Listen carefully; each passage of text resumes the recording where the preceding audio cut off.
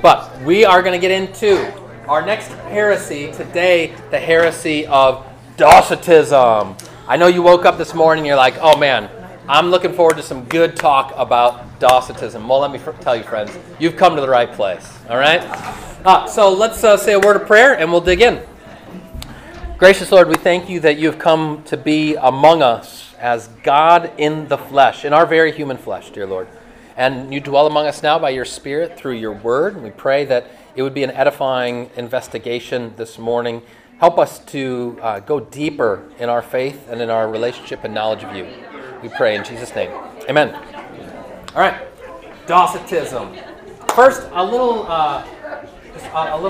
puzzle here. When you look at this picture, harder for you folks over there. When you look at this picture, what do you see? It's one of those. Yeah, but what do you see? I mean, it looks like a guy, like an older guy with a hat. He's got a nice beard, closing his eyes. Sam, did I hear you say it looks like me? I said pastor in Scotland. Oh, okay. Oh, pastor in Scotland, or Pastor Tonetti in a few years. But then check this out.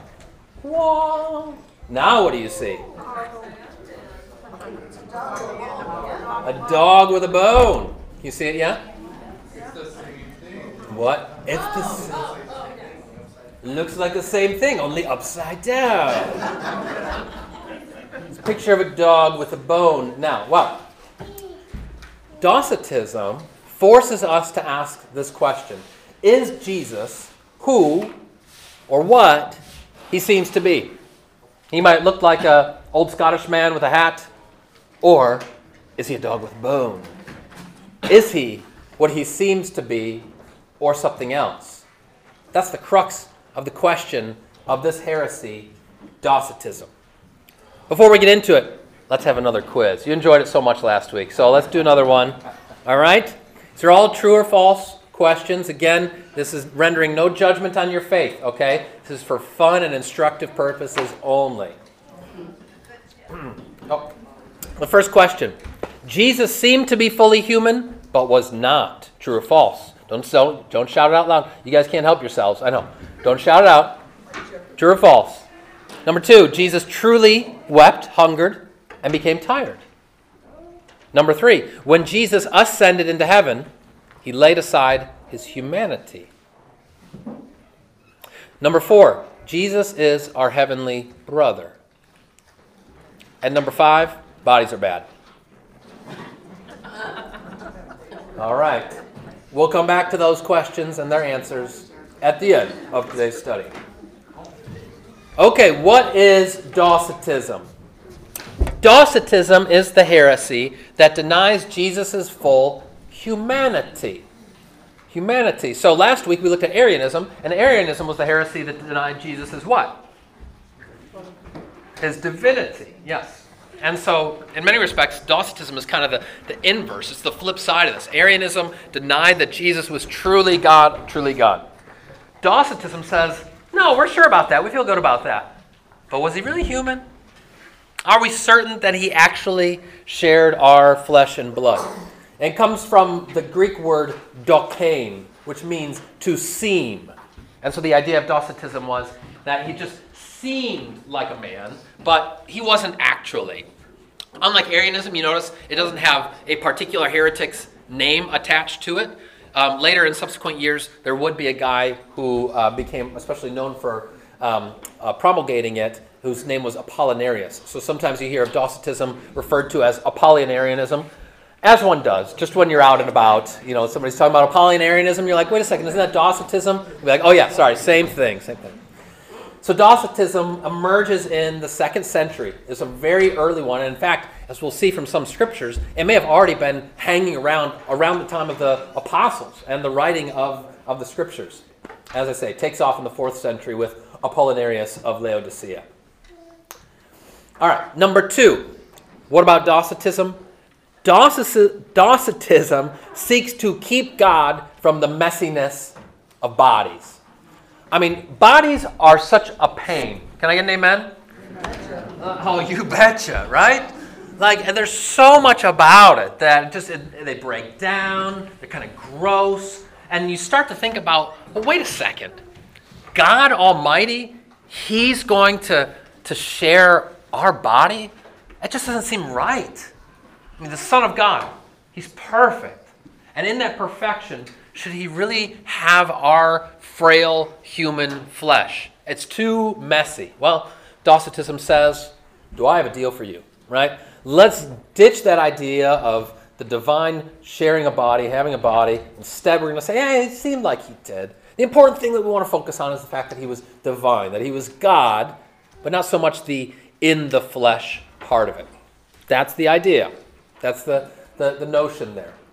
So some of those key tenets then to underscore it.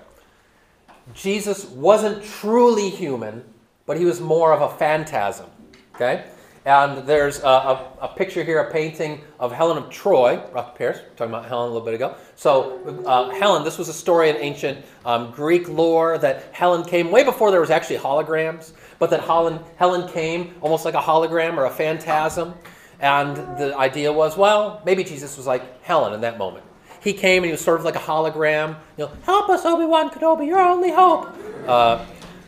That was Jesus, right? Or another tenet of it, the divine spirit occupied him at baptism and left before the crucifixion. So it's like when Jesus was baptized, we hear that voice, the spirit comes down in the form of a dove. Okay, there, Jesus gets charged up, but then the spirit leaves him at his crucifixion. Again, this sought to shield divinity from the fleshly. It just seemed like these two things don't go together, right? One of these is not like the other. That was the idea with Docetism. And so, correspondingly, it emphasizes the heavenly side of the gospel to the detriment, I would say, and the church throughout the ages has said, to the earthly. It so emphasizes the heavenly that it diminishes the earthly. And again, this is what we've seen. We've talked about this with respect to heresies. They often have some purchase on something right, some element of truth, and yet they don't keep it in balance. They overcorrect and go too much in the direction of in one way or another. So when it comes to Docetism, we love the fact that Docetism emphasizes that divinity of Jesus. As we saw last week with Arianism, there were many around this time that weren't. So we're like, yay! But then it's like, yeah, and also bodies, right? And we're like, what? That's also important. But they had their scriptures, they had their places that they could go to, and through the ages, others have as well. I'm going to read to you a quote. This is not from the Bible. You can guess where it might be from. Well, listen to this. It says, "And for their saying, indeed we have killed the Messiah, Jesus, the Son of Mary, the messenger.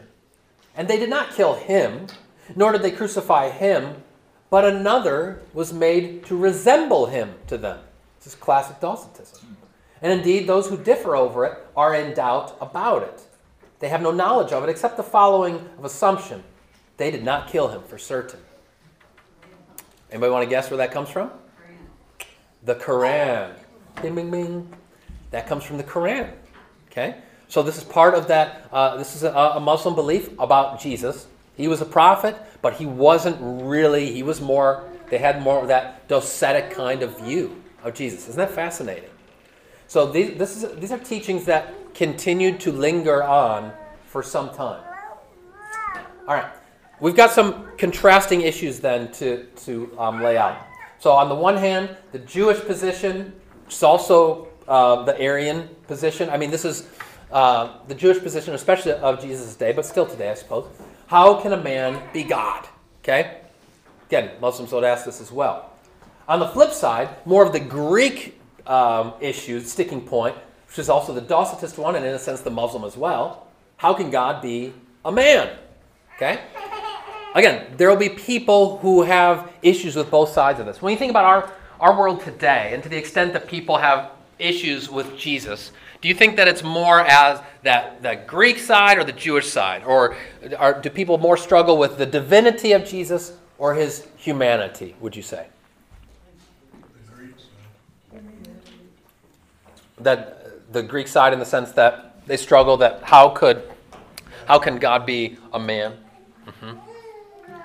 Other thoughts? Divinity. The divinity. Yeah. Because we can prove historically that he existed. Sure. So Okay. we can prove that he was actually a man. Yeah. And then the question is whether he was God. Sure. Okay. Yeah. Yeah. We hear a lot of people commenting that he was a great teacher. Yeah. Right. He existed, he was a great teacher. Yep. But Right. But was he more than that? Okay. Yeah. Good. I think another point, Uh huh. I don't think he's even relevant for society. Well, yeah, no, that's fair, Court. So Court's saying, for many people, they don't care one way or the other, right? Like, who cares about Jesus? Some people think he was real, some think he wasn't, whatever, doesn't matter.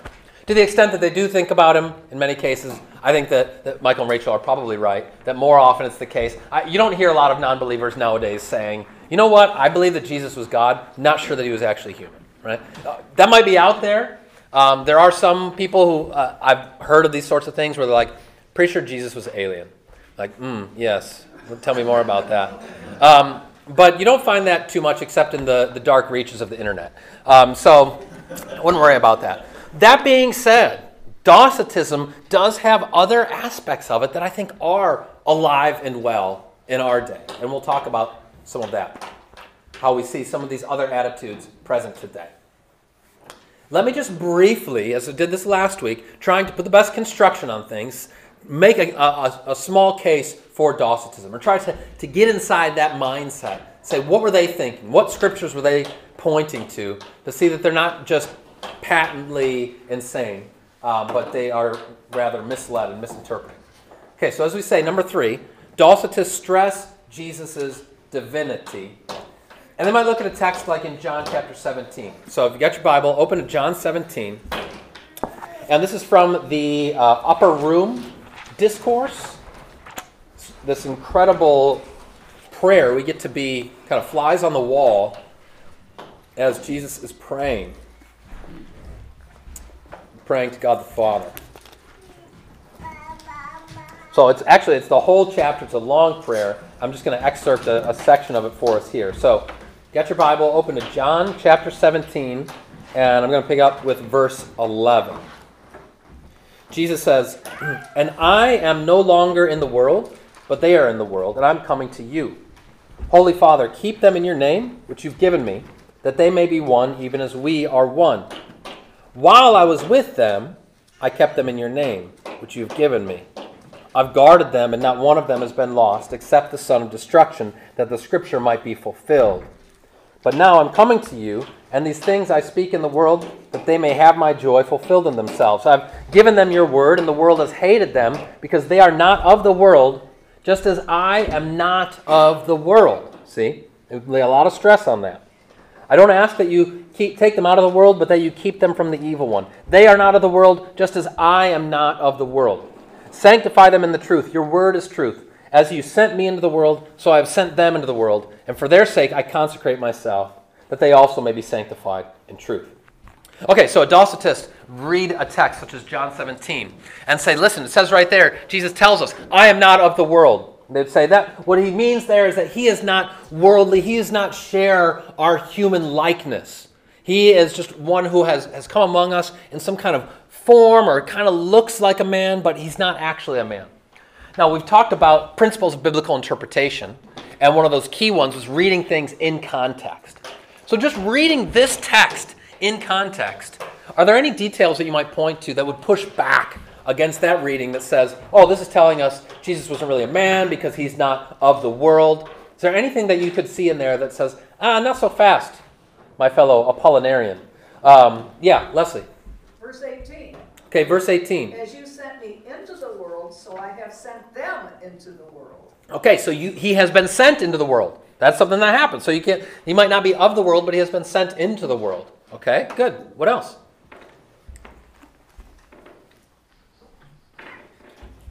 He says, I am not of the world, just as I'm not of the world.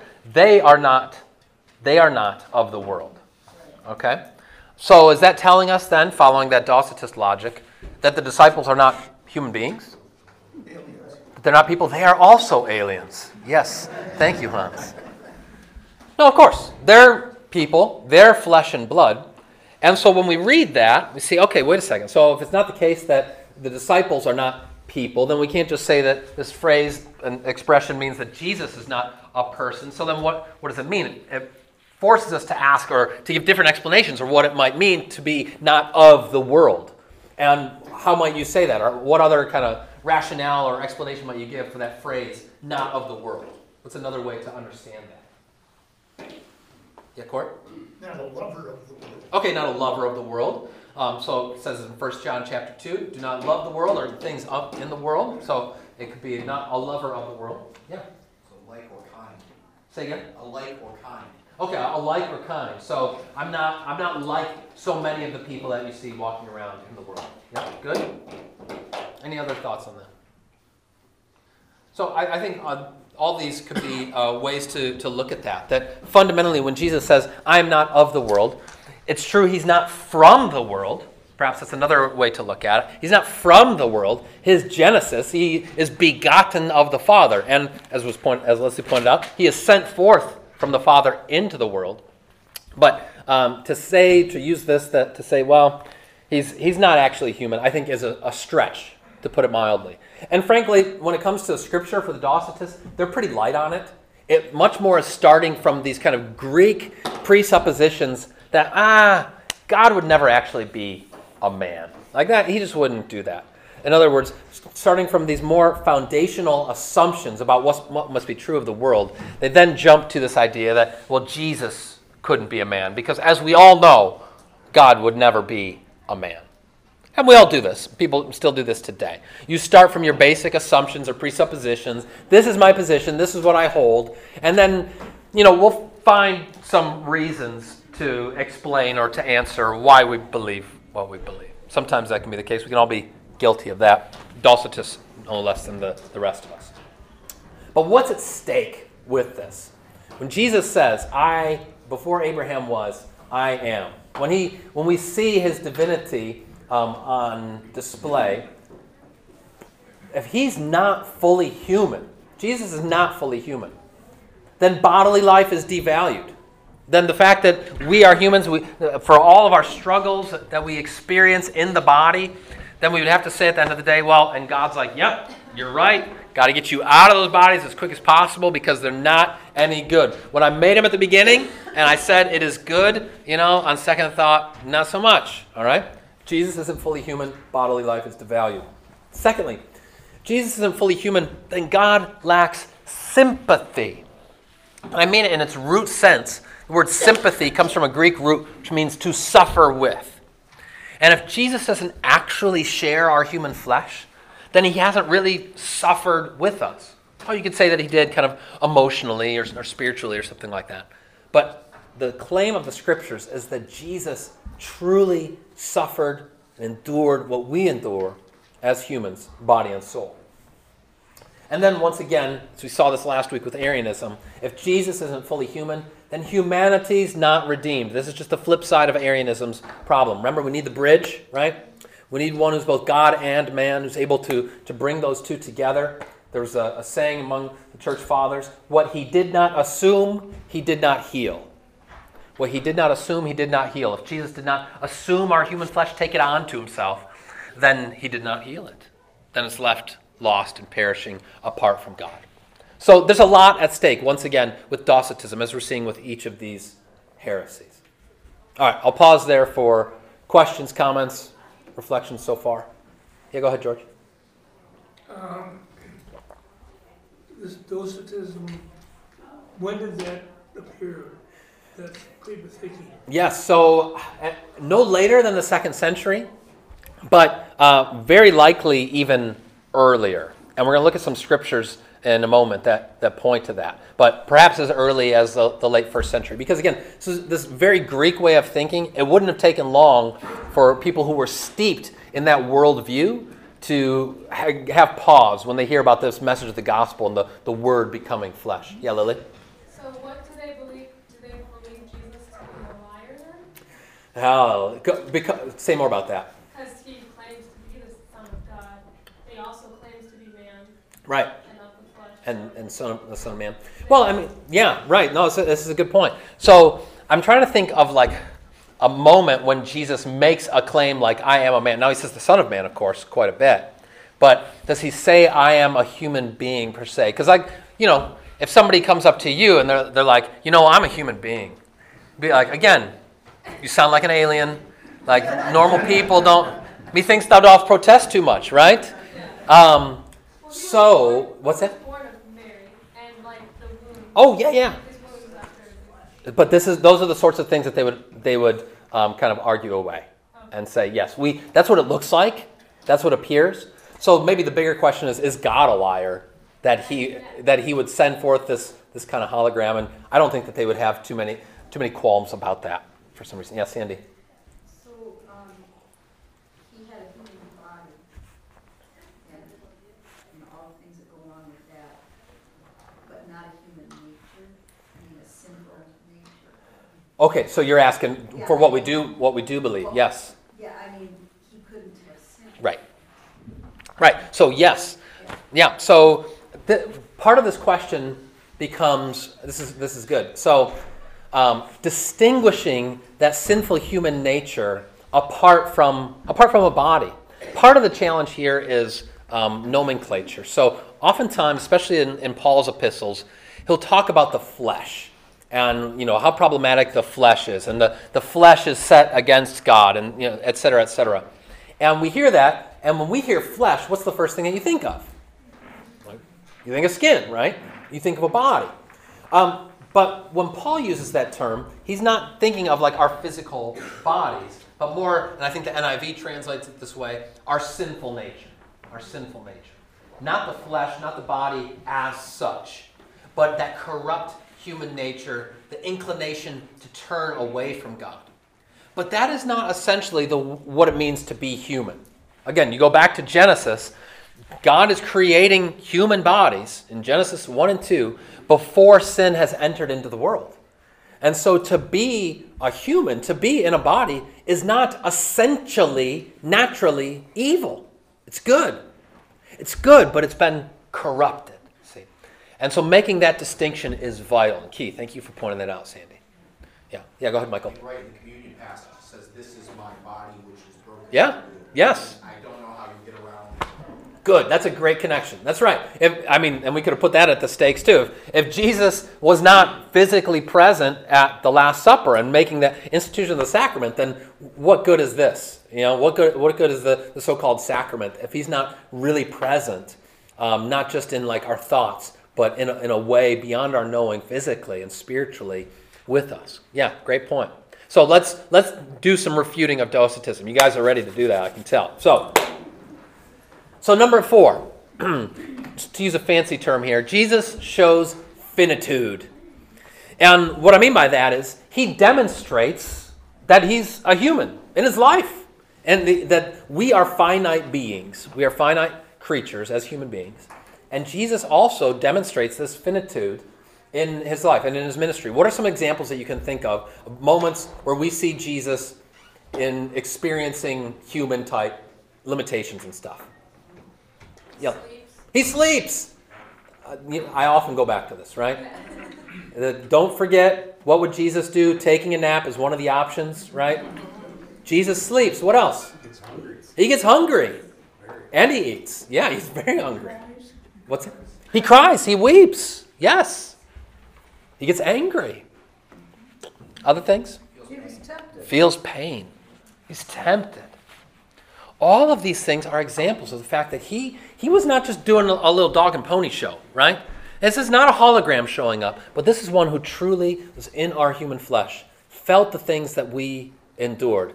Our hymn of the day today, just this awesome manly hymn, if I can put it that way. Sorry, ladies, but oh, love how deep, oh, love how deep. Oh, I'm like, yes. But it's so cool how it relates the history of our Lord's, for us, he was born, for us, and just that resounding, it's very Lutheran in the sense it's like, for us. Luther said those two little words encapsulate that gospel message. For us. He suffered. He was buried. Real things in his body. That's what he endured. Yeah, Court. If he wouldn't have been human, would Satan have even bothered? Oh, yes, great point. If he wasn't human, would Satan have even bothered? Would he just been like, oh, you guys, don't worry about this. It's just a show. He's just kind of pretending. But no, he's actual one of us. So Jesus shows us finitude. Talk about some examples of it. Oof. There's some paintings of the temptation where Jesus just looks really triumphant and victorious. Like 40 days, no big deal. No. This one, I forget who the artist is. I think gets it a better, you can just kind of feel that sense of, the acute loneliness and hunger, pain that he would have endured for 40 days. Hebrews 5 says, in the days of his flesh, Jesus offered up prayers and supplications with loud cries and tears to him who was able to save him from death. And he was heard because of his reverence. Although he was a son, he learned obedience through what he suffered. The fact that he learned, too. Scripture says that he grew in wisdom and in stature. But wait a second. Didn't he know as a baby, as a toddler, he's walking around and one day I'm going to be on the cross? These are things that are way beyond our pay grade, right? But it's undeniably the case. Scripture is clear that he did learn. He did grow. It wasn't like The Matrix. There's another movie reference for me. It wasn't like The Matrix where Jesus was born just downloaded with everything. As a human, he grew into this also.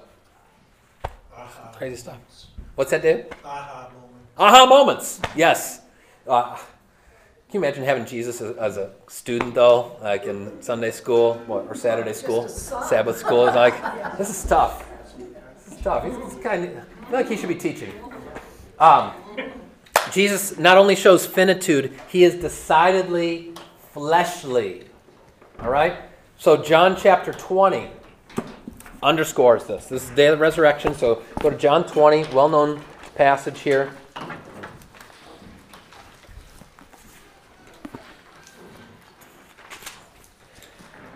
It says, now Thomas, one of the 12, called the twin, wasn't with them when Jesus came.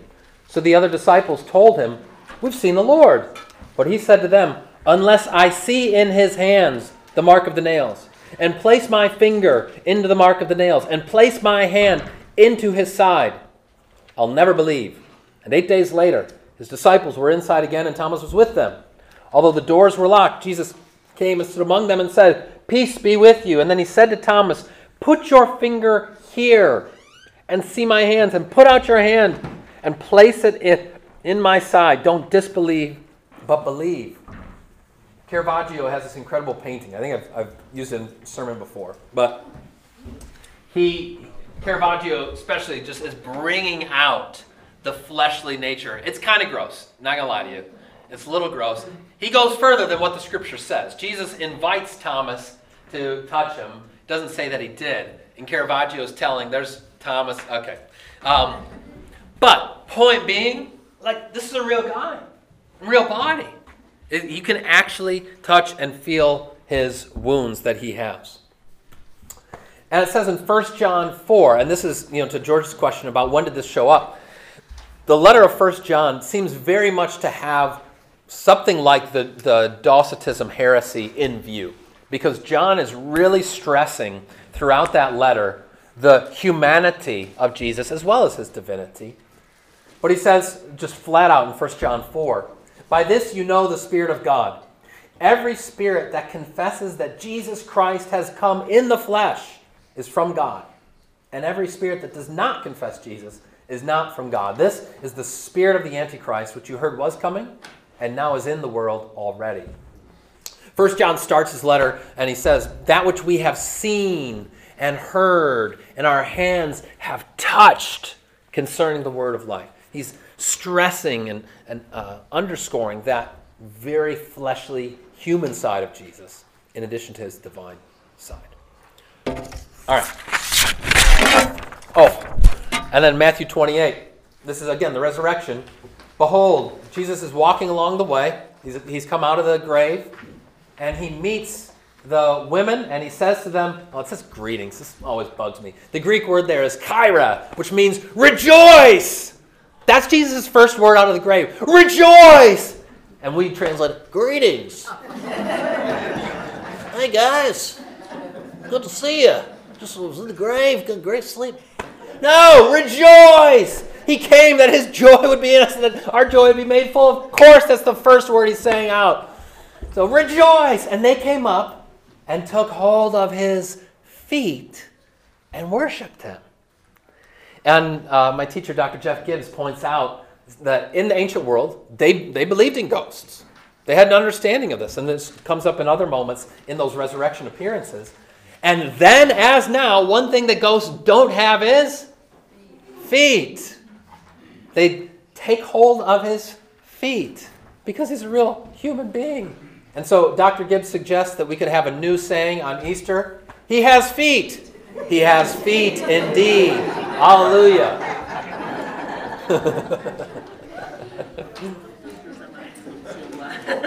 We'll try that out this coming Easter.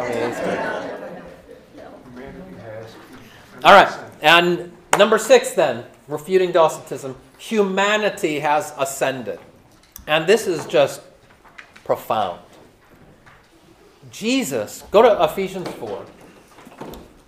When we talk about the ascension, Jesus risen from the dead and then ascending to the right hand of the Father. Let me just read this passage from Ephesians chapter 4, beginning up with verse 7. It says, "Grace was given to each one of us according to the measure of Christ's gift. Therefore it says, when he ascended on high, he led a host of captives and he gave gifts to men." In saying he ascended, what does it mean? But that he had also descended into the lower regions of the earth. He who descended is the one who also ascended far above all the heavens, that he might fill all things. When Jesus ascends into heaven, he ascends as the God-man. He does not slough off his human flesh like a snake shedding its skin.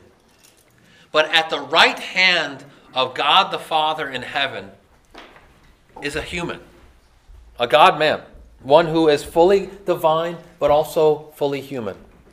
Pastor, how could this possibly be? I don't know. Okay? Except to say that when we talk about the right hand of God, don't picture any particular place. Don't think of Pluto or something like that. But the right hand of God, theologians say, is all things, just like Paul says here in Ephesians 4.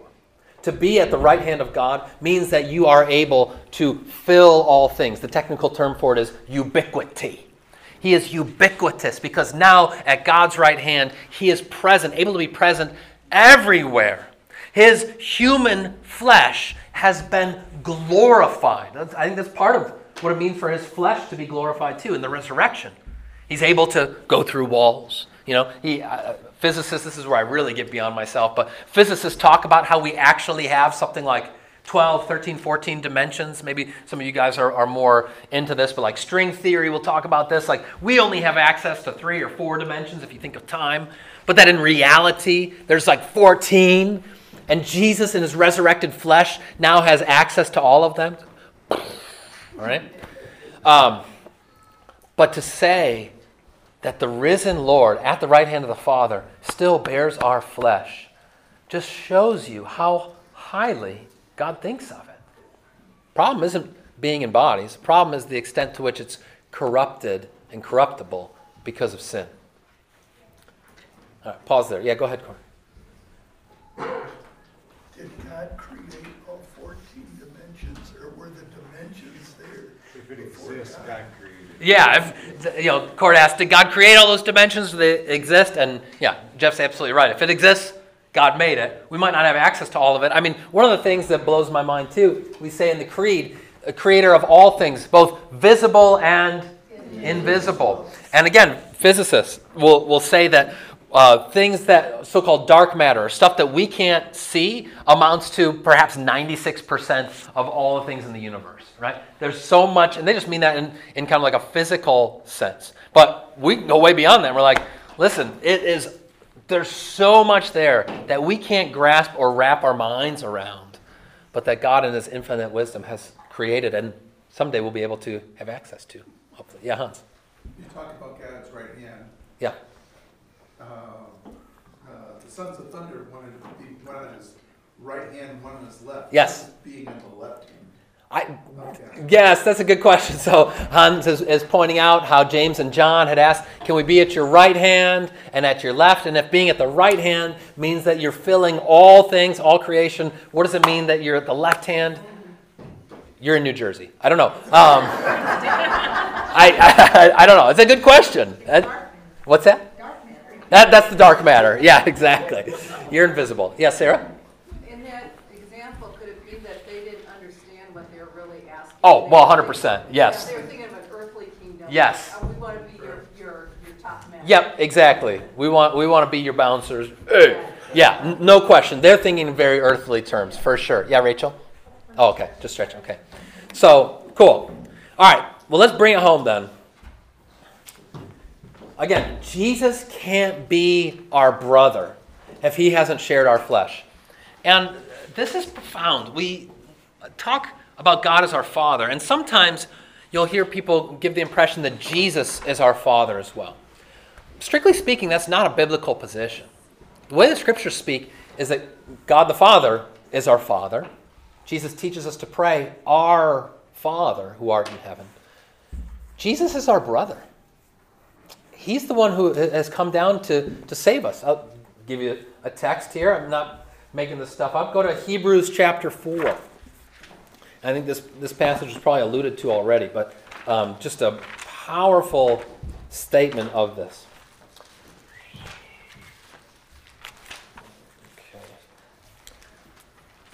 Oh, and I'll have you guys know, too, we had the test with the confirmation kids for all the books of the Bible this week, and they pretty much all aced it, except for my own son. But true story, but he's working on it. We'll get him there. It's all good. It's all good. I'm very proud of the kids. They've been working really hard. Okay. Hebrews 4, verse 14 says, Since then, we have a great high priest who has passed through the heavens, Jesus, the Son of God. Let us hold fast our confession. For we don't have a high priest who's unable to sympathize with our weaknesses, but one who, in every respect, has been tempted as we are, yet without sin. Let us then with confidence draw near to the throne of grace, that we may receive mercy and find grace to help in time of need. Jesus is the one who has come in our very flesh in order that he might know everything that we endure and go through, and be able to then, as our sympathetic high priest, to come before God the Father in our place and on our behalf. And previous to that, in chapter 2, if you want to just look to the left there, in chapter 2, verse 11, it says, He who sanctifies and those who are sanctified all have one source. That's why he's not ashamed to call them what? Brothers, or brothers and sisters, saying, I will tell of your name to my brothers. In the midst of the congregation, I will sing your praise. Jesus is our big brother. And again, Romans 8:29 says, For those whom he foreknew, he also predestined to be conformed to the image of his Son, in order that he might be the firstborn among many brothers. So we know then that we have a Lord, a Savior, who is not only for us, but also with us. We've got our Father in heaven, but also our big brother Jesus, who's gone before. And it's now one of the gifts of having a big brother, for those of you who did, is to know, okay, there's somebody who's been there before, to learn from, to grow from. And that's the gift that we have in our Lord Jesus. All right, so then closing thoughts, how not to be a Docetist. You can be like Caravaggio, paint incredible pictures. Cultivate negative capability. This is a phrase from the author Keats, who says, this is the capacity for being in uncertainties and mysteries without any irritable reaching after fact and reason. In other words, being comfortable with mystery, right? We see this with a lot of our heresies, and this applies to Docetism as well. Being able to live in that space where it's like, he's both God and man. How can that be? Secondly, one author I read recommending how not to be a Docetist, he says, when you're reading the Gospels, try starting with Mark. And I read this after we started our Dwell Richly. But the reason he says that is because like, if you start with John, John is perhaps the Gospel that most stresses Jesus' divinity. And if that's your main or even only picture of Jesus, yeah, I can see how one might skew Docetist. You'd still be wrong, but yeah, I can better understand it. He says, if you start with Mark, you can't help but see Jesus in all of his gritty earthiness as well as his divinity. That's an interesting recommendation. I put it in there just because it vindicates us having started with Mark and Dwell Richly. But some of you have asked me, why did we start with Mark? Why didn't we start with Matthew? And the simple answer is because Mark was the shortest. And we started with half of a month in September. But it worked out, right? Thirdly, honor Jesus' parents. Not only his earthly mother, right, his physical mother, Mary, but even his adopted father, Joseph, to recognize that Jesus, again, there's the Christmas hymn, Once in Royal David's City. And that hymn, it gets at this as well. Oh, I thought I had the words, but I don't have it. I know the tune. Dun, dun, dun, dun, dun, dun, dun, dun, dun, dun. But there's a line in there about how just like us, he was a child, just like us he grew. Connie, do you know the line off the top of your head? You know what I'm talking about, though, right? Yes, I do. Okay, good. Good enough. We'll look it up later. And then, finally, extol the body. Listen, God created your body. In Christ, he has redeemed your body and soul. And in the resurrection, he is going to raise from the grave your body. I say almost those exact words at the committal when we lay someone in the ground in their temporary resting place. We place them there. We say, may God the Father who created this body, may God the Son who by his blood redeemed this body, may God the Holy Spirit keep this body until the day of the resurrection of all flesh. If you don't honor bodies, if you act as though it doesn't matter, you're not being a faithful Christian in that way. You're being a Docetist. God forbid that you end up like one of those heretics. Honor this flesh. That doesn't mean you can't groan. Doesn't mean you can't be frustrated with it. All the more reason then, as it says in Romans 8, though we groan, we await the resurrection, the redemption of our bodies when Jesus comes again. Okay then. Quiz answers. Number 1. Jesus seemed to be fully human, but was not. True or false? False. That's the Docetist heresy in a nutshell. He seemed to be human, but he wasn't. Number 2. Jesus truly wept, hungered, and became tired. True. Absolutely. When Jesus ascended into heaven, he laid aside his humanity. True or false? False. He's still mysteriously able to be fully human and fully divine. 4th, Jesus is our heavenly brother. True. True. God the Father is our heavenly Father. Jesus is our heavenly brother. And then last one, bodies are bad. False. False, false, false. They struggle. It's hard, but they're good. And God will raise them from the dead. All right. Yeah, go ahead, Ken. On this last point of the outline, the whole body, that's a premise of the basic doctrine of the Christian church, is Yeah. it? Yeah. Then how can any Christian be for abortion? Sure. Right. That's the first thing that jumped out at me. These are good gifts of God. created that too. Right. To honor the body and to honor every body. Big, little, everywhere in between. Yeah, thank you. Yeah, Hans? No, question 4. I think umbrage with this.